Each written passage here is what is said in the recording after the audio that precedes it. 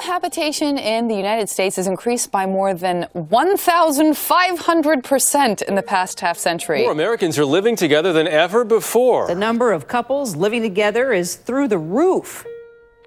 When Abilene decided to move in with her boyfriend, she recorded everything. Before we move in together. Yeah, I don't think I'm gonna be able to sleep. And her boyfriend was me. Yeah, you have to carry all the boxes tomorrow. Oh yeah, just me? I'm the only one gonna be carrying boxes? When things ended, she left behind these tapes with a note that said, "Do what you want with these."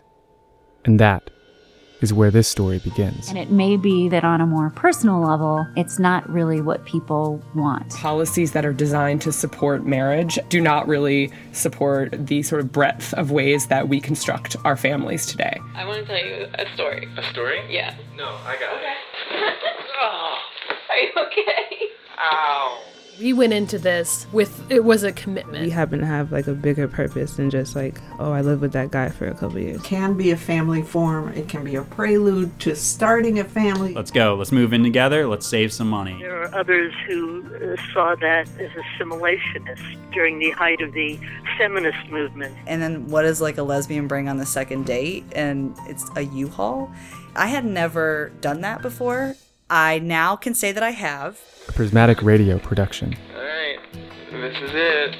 Our new home. Let me set this box down. I just want you to know that you're not alone.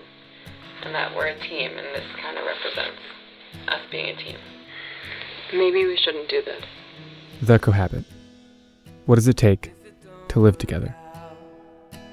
If it don't work out, you take the bed and I'll take the couch if it don't work out.